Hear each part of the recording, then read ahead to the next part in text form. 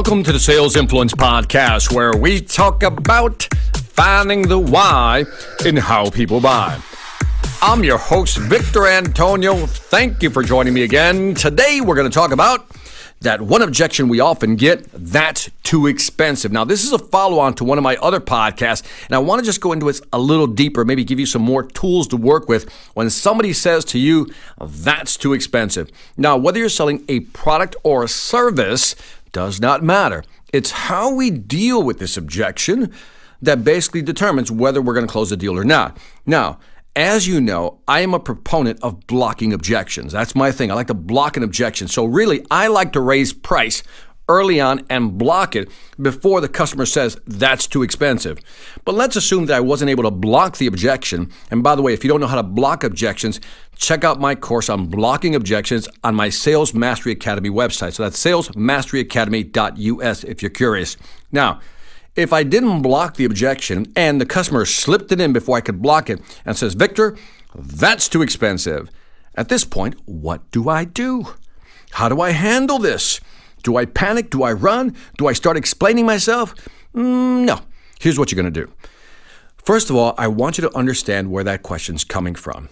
When someone says your product or service is too expensive, the reality is they do not understand the value your product or service offers. And when I say they don't understand, they've never quantified it. They don't understand how much money you're going to save them. They don't understand how you're going to help them reduce costs. And if you were to help them expand market share, they don't understand the real value of that. So when they say it's too expensive, it's not that your product or service is too expensive, it's that they do not understand the value you offer. And that's where we kick into high gear. So when a customer says, Victor, your price is too high or that's too expensive, I always say something like this, Mr. Client, I'm not surprised that you think my price is too high until you realize the value that I deliver. Ooh, that sounded good. Even I think that sounded good. Think about that. Mr. Client, I'm not surprised that you think my price is too high until you realize the value that I deliver. Now, notice I'm not arguing. I'm agreeing, right? I'm agreeing. Of course, I'm not surprised. I'm not surprised that you would think that. But because I also understand that they don't know my value. They don't really understand the value that I deliver. So for example, my full-day workshops are $20,000. So I get this pushback a lot. Victor, that's more than I expected to pay. Victor, that's beyond our budget. Victor, that's just too expensive. I get all that all the time. Doesn't even faze me when I hear that. Because here's what's going on in the customer's mind, and here's where we got to get better at qualifying who we're talking to. When someone says, that's too expensive, it's one of three things going on here. Three things, because we got to qualify. The first is they really believe that my price is too expensive because they don't understand the value. And I'll help them understand the value. But they also, number two, they don't believe it. They don't believe that my training can help them. They don't believe that my training will work for them. So there's a belief problem going on here also. Or third, they may not be the decision maker. Let me say it again. It could be a price thing. It could be a belief thing. It could be they're simply not the decision maker. So let's start eliminating possibilities. So I always go after the first one, which is the pricing. When someone says, again, Victor, that's too expensive, I said, Mr. Custer, I'm not surprised that you think my price is too high until you realize the value that I deliver. Now, up to this point, I've already asked certain questions. I know their close rate. I know their average sales price, and I know how many deals their salespeople are losing, and I also know how many salespeople they have. These are data points that I have in my head. I know their close rate, average order size, what it costs when they lose a deal, and the number of salespeople they have. Because I know that, I can say something like this. Again, I'll say, until you realize the value I offer. For example, my training is $20,000, but you've told me that on average, your salespeople lose one deal a month. That's costing you $5,000 per month. $5,000 per month, and you have 10 salespeople. Mr. Customer, that means 5,000 times 10 salespeople, you're losing $50,000 a month. If I multiply that by 12, that's $600,000. That's more than $500,000 a year that you're losing. And then I would say something like this.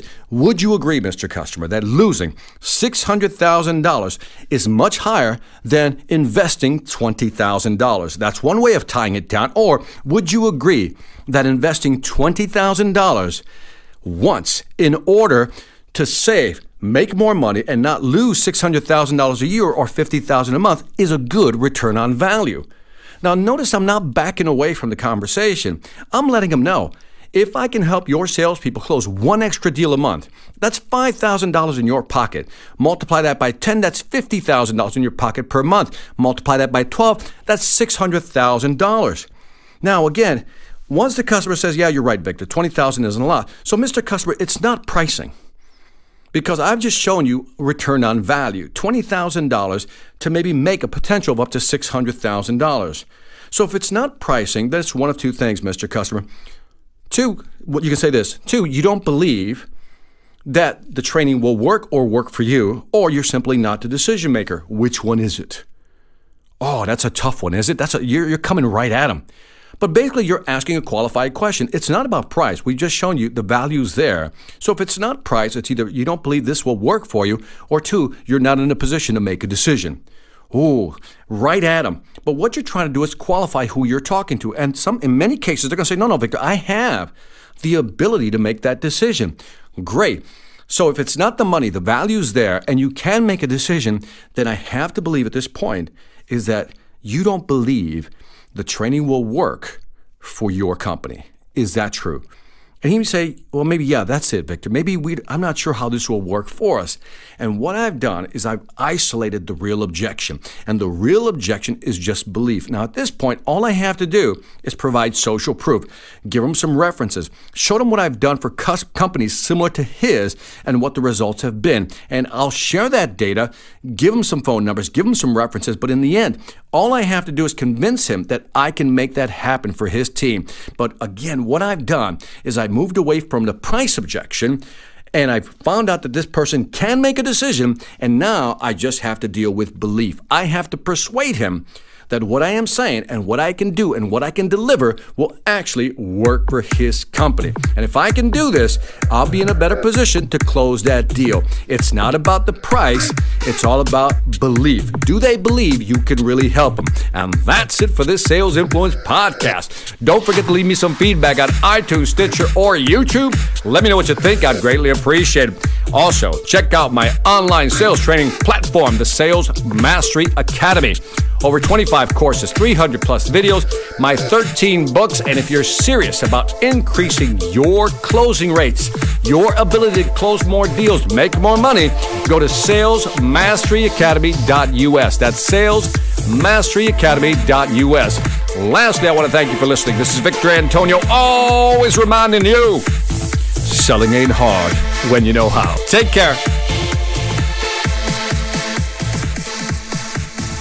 Hi, I'm Victor Antonio. I'm an author, sales trainer, and keynote speaker. I'm often asked, what makes a great speaker? Is it someone who delivers real content that the audience can use? Is it someone who engages the audience so they're part of the learning experience? Or is it someone who can motivate an audience to push them beyond their comfort zone and discover new abilities? The answer is yes. But the most important thing to remember is that I'm not there to look good. I'm there to make my client look good. Simply put, it's never about me, and it's always about them.